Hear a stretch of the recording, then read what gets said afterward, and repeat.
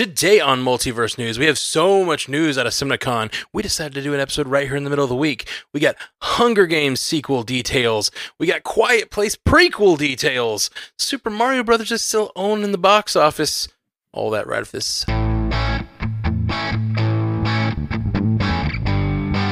Welcome to Multiverse News, your source for information about all your favorite fictional universes. My name's Matthew Carroll, and today we have a quorum of three, only three. Miss Haley Hobbs couldn't jump on for this extra episode, but there's so much content, we decided to do it. We got J. Scotty St. Clair from Animation Deliberation. How you doing, J. Scotty? I'm fantastic. Feel like we are truly embracing the multiversal aspect of this show with the sheer variety of properties we're going to be talking about, plus we're recording on a different day, plus Haley's not here. It's like, what's going on? Yeah, what universe is this that the show doesn't have Haley on it? Exactly. All right, Jay Sisson from Commute the Podcast. How you doing, Jay? I'm doing well. I mean, kind of weird to be here on a different night, but yeah, it is what it is. We got to serve the people. That's right. I'm excited about it. When there's enough news, doing these like check-ins midweek, I just have been really enjoying making the show with you guys, and it's just been a lot of fun. So let's do it. Let's do it. Yeah, let's likewise. Do it. Yep. So this week, CinemaCon was going on. That's a lot of what we found out about, and that's all Paramount. It's Paramount based? Paramount, Lionsgate. Yeah, earlier in the week there was like Sony and Warner Brothers, and so all these major studios had their own presentations. So we kind of halved it. We did an episode kind of at the halfway point, and then there was another day, and then that was whenever we got like the Paramount and maybe Lionsgate. I don't remember. They all ran together after a while. Okay, so CinemaCon is just a general convention. Like it's not one thing. I think it's specifically for theater owners is kind of where it was born from, to just like generate awareness about what's potentially coming down the pike for theater owners and cinemas to, have on their screens. Sweet. Well, let's get to all the news that dropped. And first, we have, according to an exclusive from Deadline, this is not a CinemaCon thing, but we'll get to lots of that. Vince Vaughn will return to star in a sequel to 2004's hit comedy Dodgeball. The film is currently in very early development at 20th Century Fox. At this point, there is no certainty on who else may join Vaughn from the original cast or who will direct. Does a follow-up to the true underdog story 20 years later excite us, or does it sound like something we'd rather dodge, duck, dip, dive, and dodge to avoid? If you went to high school in the early to mid 2000s, like I did, you have to understand that one in about every 7 jokes made by anybody was a Dodgeball reference. So like this movie was just like very deeply ingrained in our culture. Like the you can dodge a wrench, you can dodge a ball, like that type of stuff.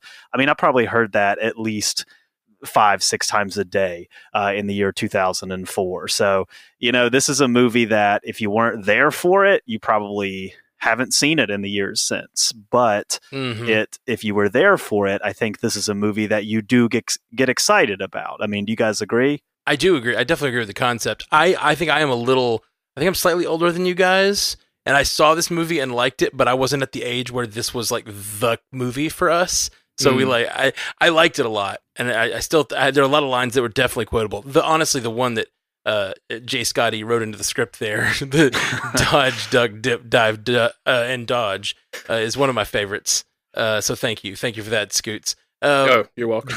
But like I love the movie, but it wasn't that movie from my generation. By that I mean like the 4 years I'm older than you guys or whatever.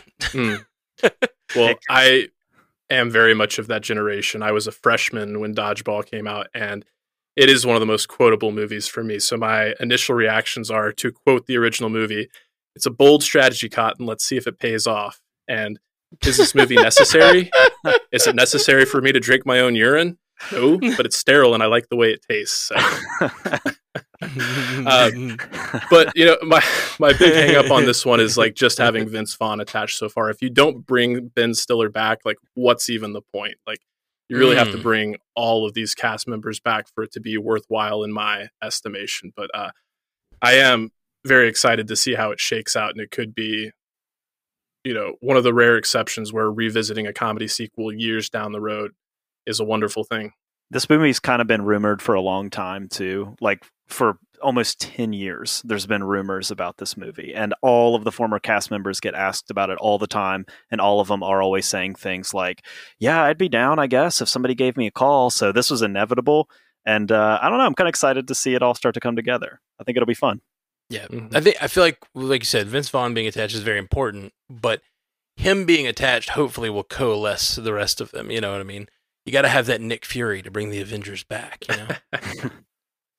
All right. Up next, we got at CinemaCon, Lionsgate released the first trailer for the Hunger Games prequel, The Ballad of Songbirds and Snakes.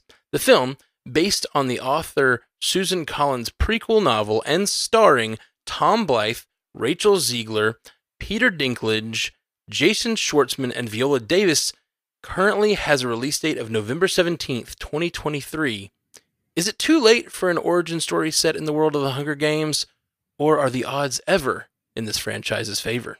Yeah, going right off the word odds there. This is an odd one for me. I watched this trailer, and I think the thing that stood out for me was the cast. Like it's a pretty star-studded cast. Like I think Jason Schwartzman is a dead ringer for like a young Stanley Tucci. Right. Viola Davis being attached, like that lends a lot of credence to it. I watched the Hunger Game movies, and I had an interesting interaction with those. I really loved that first 2012 film because it was like the first time that watching a movie kind of inspired me to go seek out the books, and I ended up reading all 3 books and really enjoying the books. But in terms of the films, I kind of felt like it was diminishing returns. Like they just got kind of like worse and worse, and I got a little less interested as it went along there. So I kind of wonder, like, is the audience really there for this movie?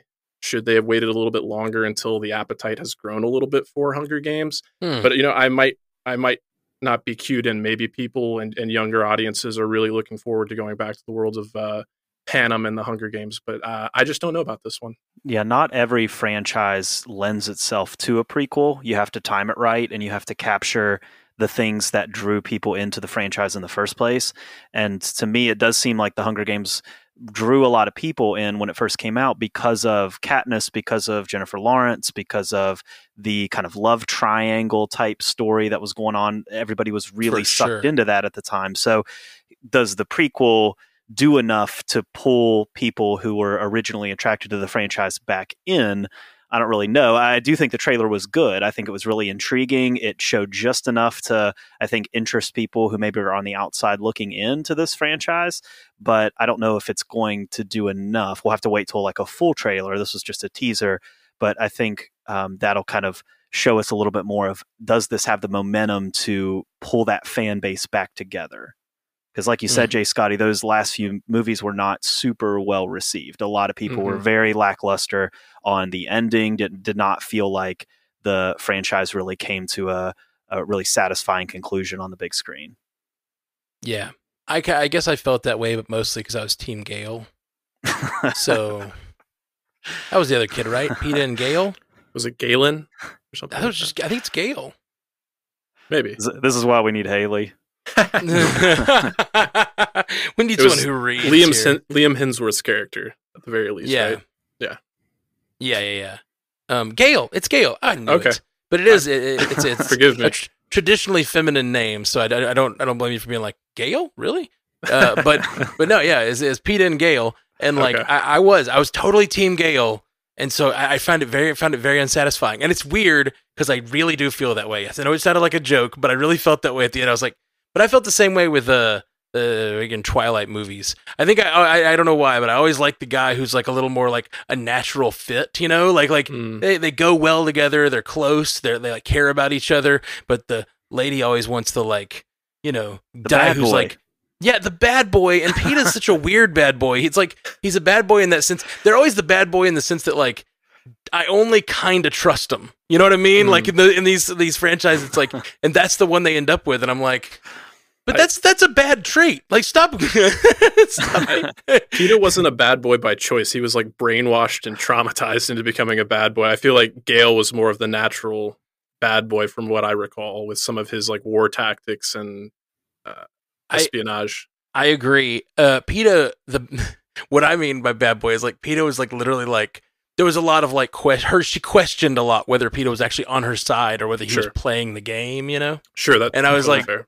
Like I was like, yeah, you don't trust him. You just don't trust him. And then like, but in the end, she fell for him after he was all traumatized and like you said, like brainwashed. And anyway, so now we're just talking about the Hunger Games. We're no longer talking about the news. But that's okay. That's okay. I don't want to be too negative on this one, but I do have to kind of ask, like, given that we've all spent time in the American Southeast here, what did we think about Rachel Zegler's accent there? Because it was not doing it for me. Yeah, trying a little bit too hard, you know, to capture that. It's like it's either there or it's not, you know. It's you know, it's the future. You know, accents drift into, you know, cartoonishly represented versions. Have you guys heard that like thing where they say that like Southern is the most like British or whatever? Yeah, and like you slow down British people's speech, it sounds almost just like Southern, or whatever. Yeah, it's interesting. Also during CinemaCon, John Krasinski unveiled the first look at his upcoming A Quiet Place spin-off starring Lupita Nyong'o, Joseph Quinn, Alex Wolff, Djimon Hounsou, and Dennis O'Hare.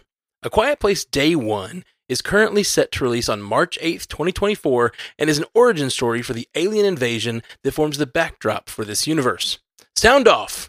But quietly. What's your anticipation level for another entry into this sci-fi horror franchise? Yeah, this is another one that I'm a little of two minds on. They've got incredible talent both behind the camera and in front of the camera with John Krasinski returning. I think they got the director from Pig with Nicolas Cage from a couple years back. That was excellent. But then, yeah, Lupita Nyong'o, Alex Wolff especially kind of stands out to me. And Djimon Hounsou, it sounds like he's going to be the connective tissue here. He was in A Quiet Place Part 2. We got to see him on that island. And, you know, I won't spoil exactly what went down with his character there. But I'm a little torn because it's kind of like the conceit of this franchise is that it was so different. Like from what I heard about this first look is that we saw footage of Lupita Nyong'o's character in New York, like day one when everything is going down. And people don't understand that they're supposed to be quiet around these aliens yet. So as it's explaining its origins, I kind of feel like it's betraying what made it so unique.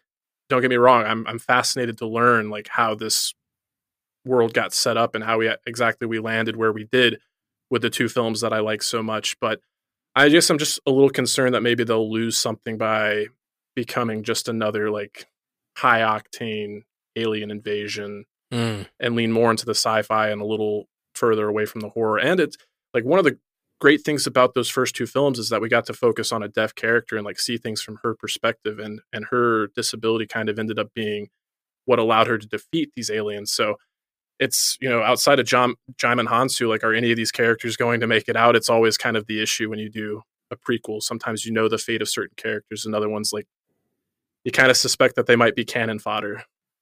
Yeah, you said it perfectly, Jay Scotty. I'm a little concerned with the prequel here because of what made the first one special was really not knowing and having to figure it out as you went, as the audience, and trying to kind of build the pieces as you went. And now we're going back and we know how these beings got to Earth. We know that the quietness of it all has to be kind of this important factor. We know the characters don't know that, but we know that. And so the fun of an invasion film is trying to figure out the invasion while it's happening. In this case, we kind of already have that information. But as with any prequel, if you can make the audience care about the characters, they'll be in. I think John Krasinski has proven that he has a vision for this universe, that the expansion of it is in good hands. So I'm definitely open-minded to it, but I have those very same concerns that you do about it. You know, dramatic tension is one thing, and it can be a really good thing when the audience knows something the character doesn't. But in a case like this, where you're talking about a whole film where all the characters don't know the thing that they need to do to survive, I feel like it could be really frustrating to like watch all these characters just making what you know is a terrible decision, but they just don't know yet. And I mean, obviously that will be a big piece of the movie, is figuring that out and like adapting. But depending on how deep in the movie that happens, I could see that being a terrible choice to go back to day one or whatever. But I don't know. Depends. I'm so torn. Did you guys ever watch Fear the Walking Dead? A little bit of it. I don't think I kept up with it to the end because it had multiple seasons, didn't it? Yeah, it had like 4 or 5 actually. Yeah, I think I watched maybe 1.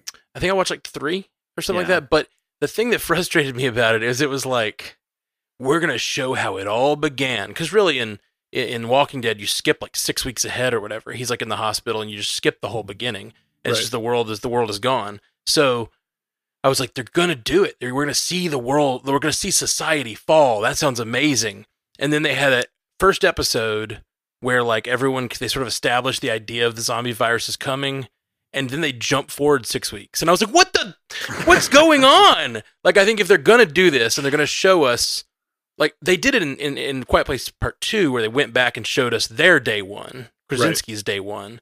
If they're going to do that, like, do it. Like, go show me day one. Like, really stay in day one. I really, like, if they're going to do it and decide to do something different and not try to keep that same vibe like you're talking about, Jay Scotty, like, I want them to go all in and be interesting and, like, be the big film about the fall of society and what happens, like, what choices are being made on, like, a governmental level that are, like, you know, bad for the people, or, like, make some interesting observations about humanity in the fall of society. That sounds great. I really wanted Fear of the Walking Dead to do that. They did not. It was very upsetting. Last of Us kind of did that for you, though, no? No, same thing. I mean, like yes, but it's also Last of Us. You see one big night, and then 20 years later, like it's like the same thing. It's like and I think it's because when you're in a zombie apocalypse or a alien apocalypse, whatever, it's supposed to be society is gone. You have to like hide in fields and, you know, bunkers and things to get away from society. And when you and like, I don't know, it's almost like you're setting up a TV show or a movie, and the sets are supposed to be like, you know, no one's there, like society's gone, and it's like they don't take the time to like. It's almost like what makes a movie inexpensive sometimes, I think. So they like to jump to that part or something. I don't know. Sure. I don't know. Maybe I'm being overly pessimistic. One movie that did it well, the whole movie, was Cloverfield.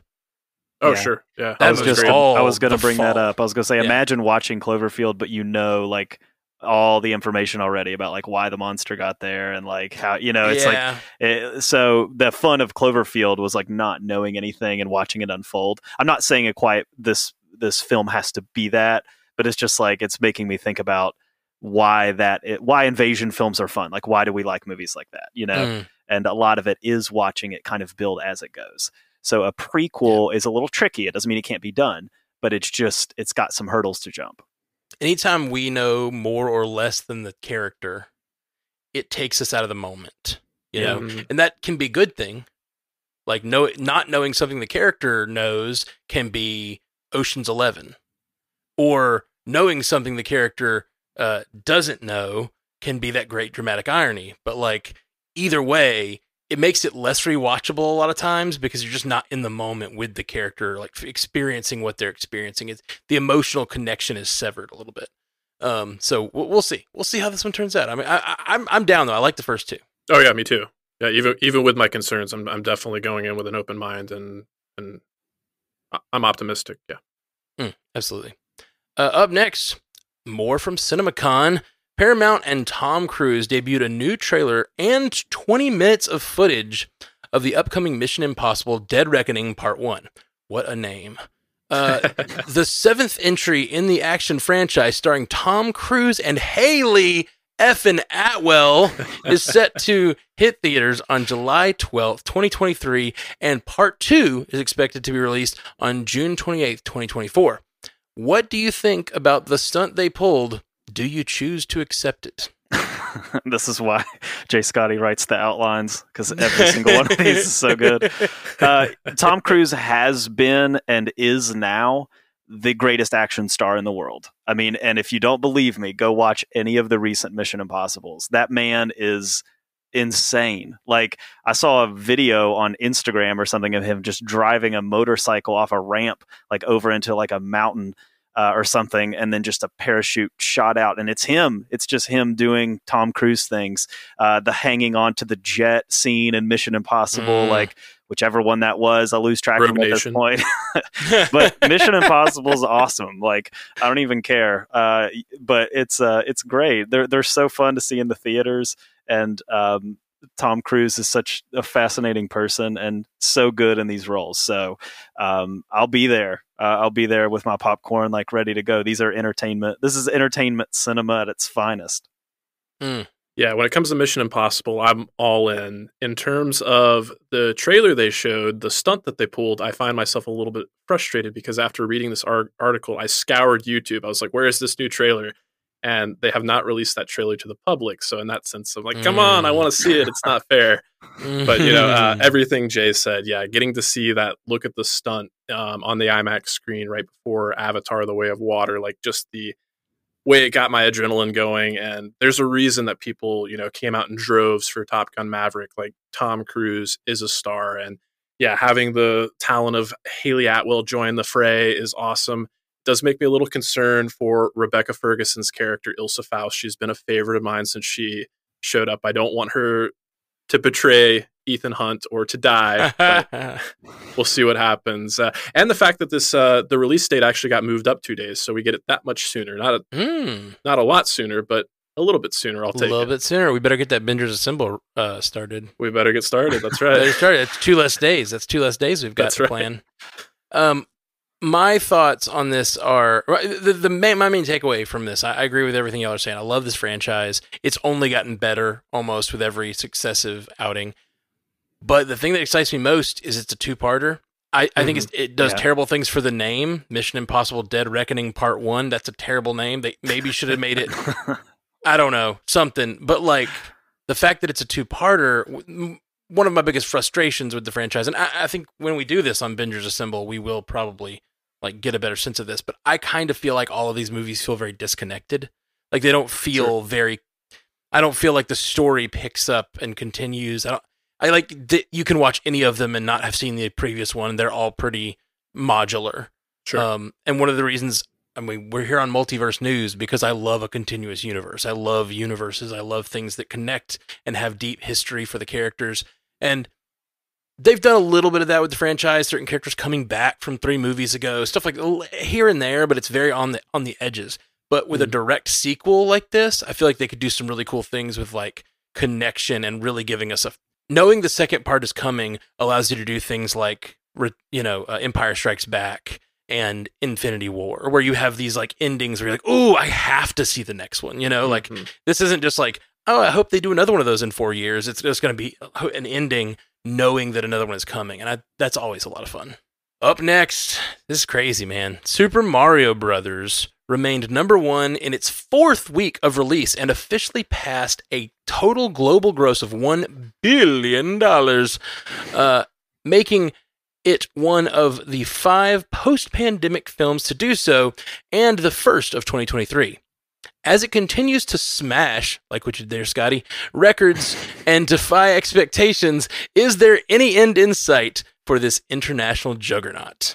As it stands right now, it doesn't seem like there is an end in sight. It just opened in Japan, smashed all the Japanese box office records there in terms of animated releases. So I knew this film was going to be big and I was excited for it. And everybody, Mario and Nintendo are household names, but I don't think anyone really could have predicted what an absolute juggernaut this series has been. And all this success just, continues to make me excited about the possibility of sequels and spinoffs. I want to see all my favorite Nintendo characters. I want to see Link, Zelda, Metroid, Kirby. I want this all to lead into a potential Smash Brothers universe, and there we'll get that connected universe that you're itching for so bad. But yeah, this movie continues to astound, and it's awesome to be able to celebrate such a success story here. I love the idea of a Smash Brothers event being like their version of what the Avengers are. Yeah. Like Smash Bros. And then eventually, of course, Mario Kart movie that like has all those same characters. I haven't seen the movie yet still, but I got to my mom's house today to help out a little bit, and my niece yelled, "Have you heard Peaches yet?"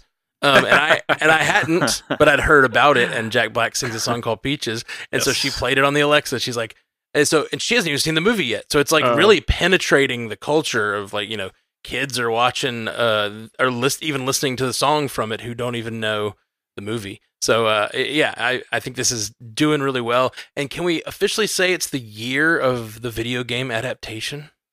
For sure. Yeah, works for me.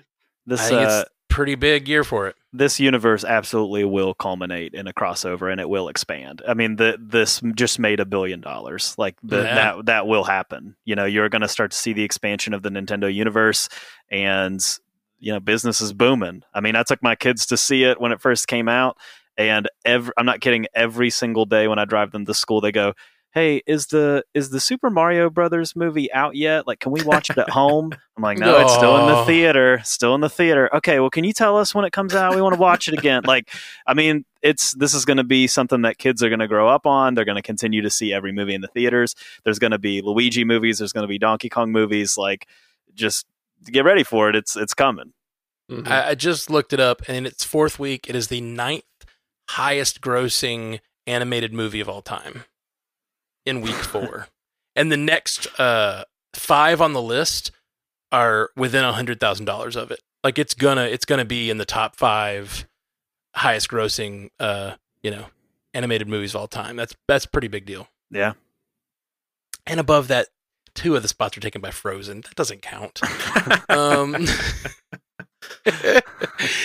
Next we got the lightning round, our favorite part, everybody, where I'm going to read these little shorter snippets of stories, and you guys, J and J Scotty, you guys are going to use your names to buzz in, and only one person gets to respond to each story, except we each get one response. So save your response wisely. Here we go.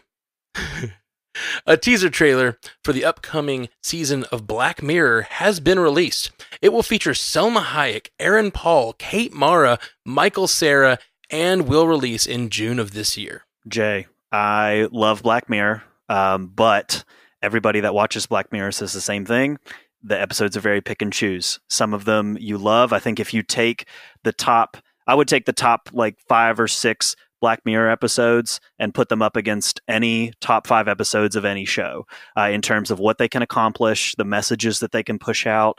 I mean, these are incredible works of art, but then you've got other episodes that either just don't make sense, or they just don't quite do it for you. They just don't get there. And so last season of Black Mirror, I wasn't crazy about it. I felt like it was their weakest season. I'm always hopeful going into it because I do like the fact that it is an anthology series. But with an anthology series, you have this problem where you have to buy into that one episode. And if it misses it, you're probably not coming back to it again. So to see it kind of come together, I'm always going to have an open mind because some of the episodes I've seen have stuck with me more than maybe any other show. But it's going to be some cautious optimism here. Matt, for a response, I love the fact that you look at this list of names. It's an amazing list of names. I think I've only seen the first 2 seasons of Black Mirror. I think the 3rd season, when they really started getting star power, for some reason I fell off. But immediately standing out to me was Michael Cera. I don't know. They always have those sort of quirky ones that just feel like they're sort of funny and quirky and like sort of like how society works in the future. It's not so dark, you know. And maybe I'm wrong. Maybe they'll cast Michael Cera against type there, but like it just feels like reading this list just and like all of these people have been in things that are sort of like dark future things, except for maybe Salma Hayek. I read Kate Mara and I immediately think of like House of Cards and her being that reporter and like the sort of darkness of the political stuff, and then like Aaron Paul was recently in the most recent season of Westworld, and it just makes me feel like these people are sort of like passionate about these kinds of stories, you know, and it just makes me feel, I don't know. It's just like, even just reading the cast list made me excited for this. So I don't know. Up next, we have at CinemaCon, Christopher Nolan showcased footage from his upcoming film Oppenheimer, following the American physicist who developed the atomic bomb.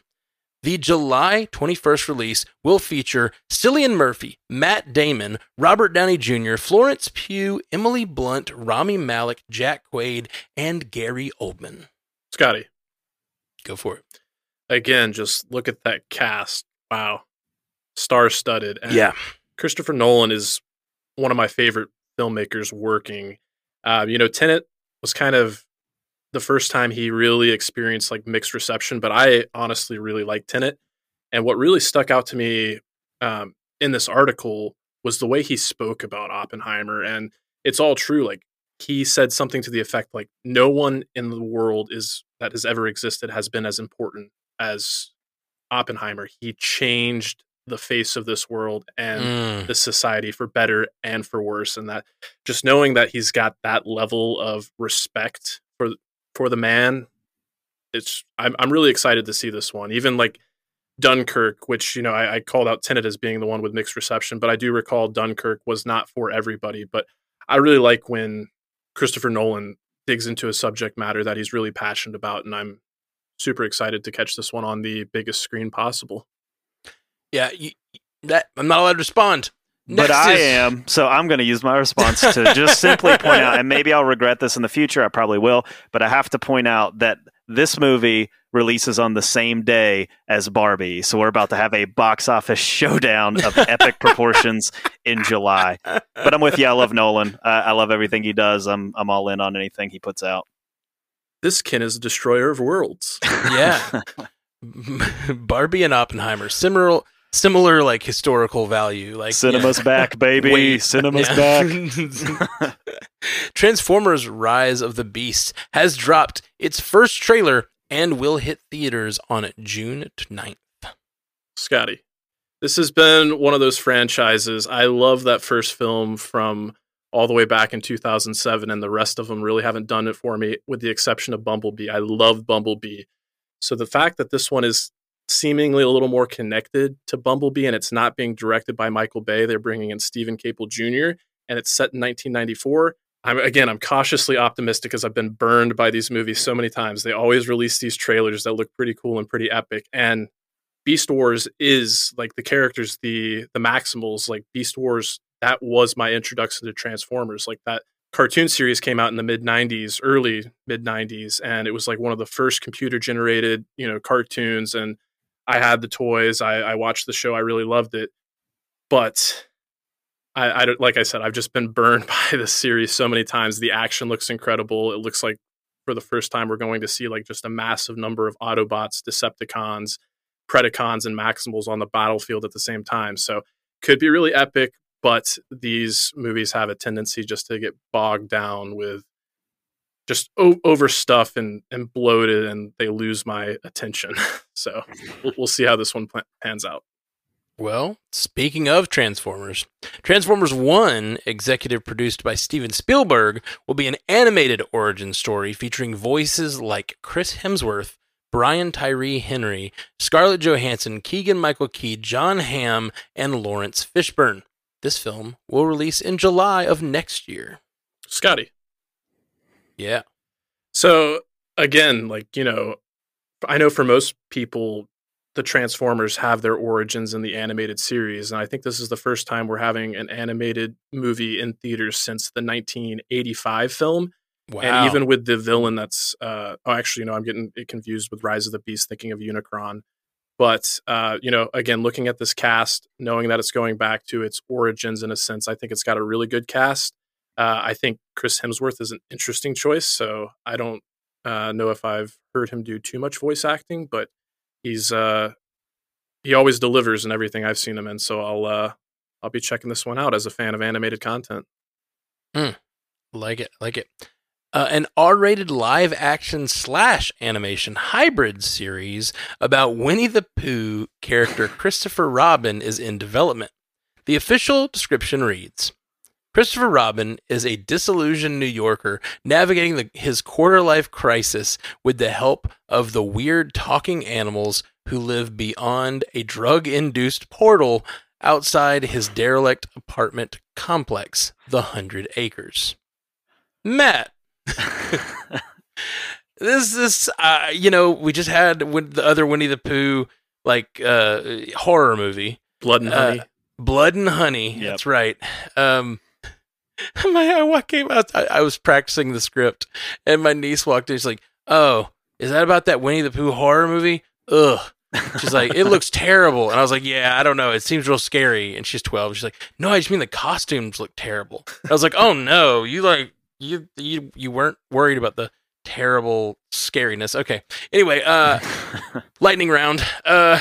This scene's great to me. It reminds me of like, I don't know. I hope in its best form, I feel like this would be like a Chuck Palahniuk story mixed with like Roger Rabbit. Like I want, like it's going to be like these animated characters like in mixed with live action, but it's like about a disillusioned adult New Yorker, you know? Like I feel like that very much has that sort of I don't know, anti-societal vibes of like, you know, what it means to escape into the 100-acre wood or whatever. Like I feel like this is going to be really, really interesting. But I may be reading too much into it. I'll use my rebuttal for this one. I'll be quick, but it's as soon as Winnie the Pooh entered public domain, it's like how can we take this childhood innocent character and just like drag him through the mud? But hearing the concept, it kind of makes me think of, I don't know if you guys watched the series on FX, Wilfred with Elijah Wood. Yeah, a little bit. Yeah, so if it embraces a tone like that, I could actually see myself like potentially enjoying this if it has something to say about like mental health. It doesn't sound like it's going to do it in a super tactful way. It's going to lean more into like the dark comedy, but if there's a chance to be a little more poignant there, again, I'll go in with an open mind. I dig it. All right. Ridley Scott's long-anticipated Gladiator sequel appears to have secured Connie Nielsen, who starred in the first film, and Stranger Things star Joseph Quinn is in negotiations to play Emperor Caracalla. They join Paul Mescal, Barry Keoghan, and Denzel Washington. Are you not entertained? I didn't say Jay, sorry. This movie is going to be awesome. I don't even care. The first Gladiator was awesome, and it was a cultural milestone. And even if you say you didn't like it, you did. So stop. And if you go back and rewatch it, I think it holds up to now. I think it's just as like the storytelling is great, the acting is great. Obviously, not having Russell Crowe in it is what it is. I mean, his character, it wouldn't make sense for him to be there. But I trust the vision here. I mean. Give a shout out for Joseph Quinn. He's going to be in Quiet Place Part 1, and he's going to be in this film. I mean, that guy's going to be getting all the work going forward after portraying Eddie Munson in Stranger Things. That's just going to take him to the moon. Oh, I didn't realize that's who that was. That's cool. That is very cool. On the April 28th episode of the Brotherly Love podcast, Matthew Lawrence opened up about his own experience with sexual harassment in Hollywood. The actor said he was dropped by his agency after refusing to take his clothes off for an award-winning director when he was up for a Marvel role.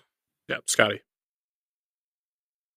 Yeah, this one, my immediate reaction was like, what Marvel director could he possibly be talking about? But then I thought, think about the time when he was sort of at the height of his popularity, and chances are this isn't a Marvel Studios director we're talking about. This was probably back in the Fox X-Men days, and I think we probably all know who the director he's talking about. But I did read the article, and I appreciated how he acknowledged, as much as we love these properties, like Hollywood does have a seedy underbelly, and the Me Too movement, it doesn't just affect women. Men have been affected as well. And the fact that he was willing to go on record and shine some light on there, I think takes incredible bravery. And, hopefully that will encourage more voices to speak out and make things right. Absolutely. Adam McKay will reteam with Netflix after 2021's Don't Look Up for Average Height, Average Build, a comedy starring Robert Pattinson as a serial killer seeking to influence American politicians to make murder easier. Amy Adams co-stars as a lobbyist who forms a unique connection with the murderer. Matt, no one's going to jump on it. I think this sounds fascinating, and I love Don't Look Up. It's great. It's a very obvious allegory that has a lot of meaning and a lot of like social value to it, but is funny and fun to watch and interesting characters. and well done. I love that. And I'm hoping what they mean is not like some sort of like he's a murderer on the side and he's lobbying, certain things. I want him to be a murderer, just straight up lobbying to make murdering easier because like in the open, like I think murdering should be, where is our freedom without murdering others? Like, cause that's so dead on the nose of a lot of the sort of policies that like, in politics today we face. Yeah. And like, I think this is perfect. It sounds really, really funny and really, really good. Yeah. I've used my rebuttal, but I have to break protocol here. I'll be real quick. I love Adam McKay's body of work, but my real hope for this one is that Robert Pattinson followed in Christian Bale's footsteps by portraying Batman. I'm hoping he kind of does a like spiritual successor to American Psycho, where we get to see like a guy just like Patrick Bateman basically standing before Congress trying to like make his life easier, even though it's already so easy. Yeah. Good call. And he also went on to do an Adam McKay movie with Big Short. Oh, and also Vice. Oh, yes, you're right. Oh, he was so good in Vice. Look at it all coming together. Yeah. This is what you come here for. All this hard-hitting analysis. The hard-hitting analysis of sometimes realizing other people were in a certain movies. It's just that deep analysis. This is like that game. What's the game like? 6 Degrees of Kevin Bacon. Where you try to connect 2 actors by movies that they were in. Like, yeah, man, it's good stuff. Before we head out, we should talk about our Spotify poll this week. Spotify really has this neat feature where since we're hosted on Spotify right now, we can actually put a poll right there on Spotify. So what was the interaction over on Spotify this week? Well, we asked the question, do you like the idea of Adam Driver for Reed Richards? And, I think I was on Team No, and I think Haley was on Team No, and you guys were on Team Yes. And it seems like the listeners agree with me because 42% of them said yes and 58% of them said no. Now, I should say that there is, at the moment of this recording, there is 1 day and 3 hours left. Now, when you listen to this, there will be less than that, but there is still time to make your voice heard, I would imagine, if this is something that is making you, get riled up right now. Yeah. Let's see. Go over to Spotify for that episode and still vote. Yeah, I set the parameters for 6 days of voting because we normally record on Tuesdays, but we're here early. So you're right. There's still a chance to affect the poll, everybody. All right. Well, guys, we appreciate you so much for hanging out with us. We'll be back soon. Let's hear where you guys can be found online. Jay Sisson.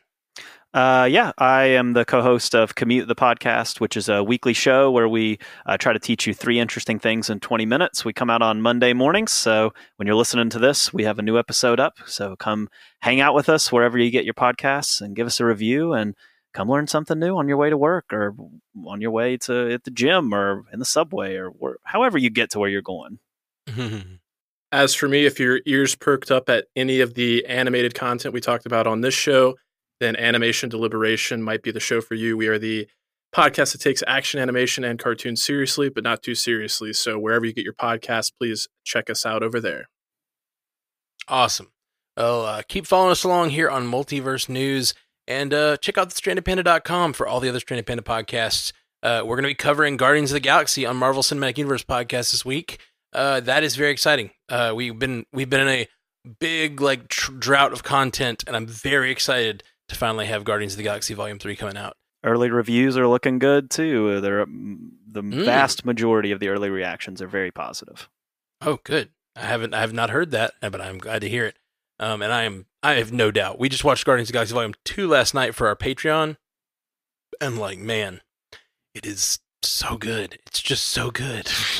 Just such a good movie. And it was the more divisive one, but it's just so good.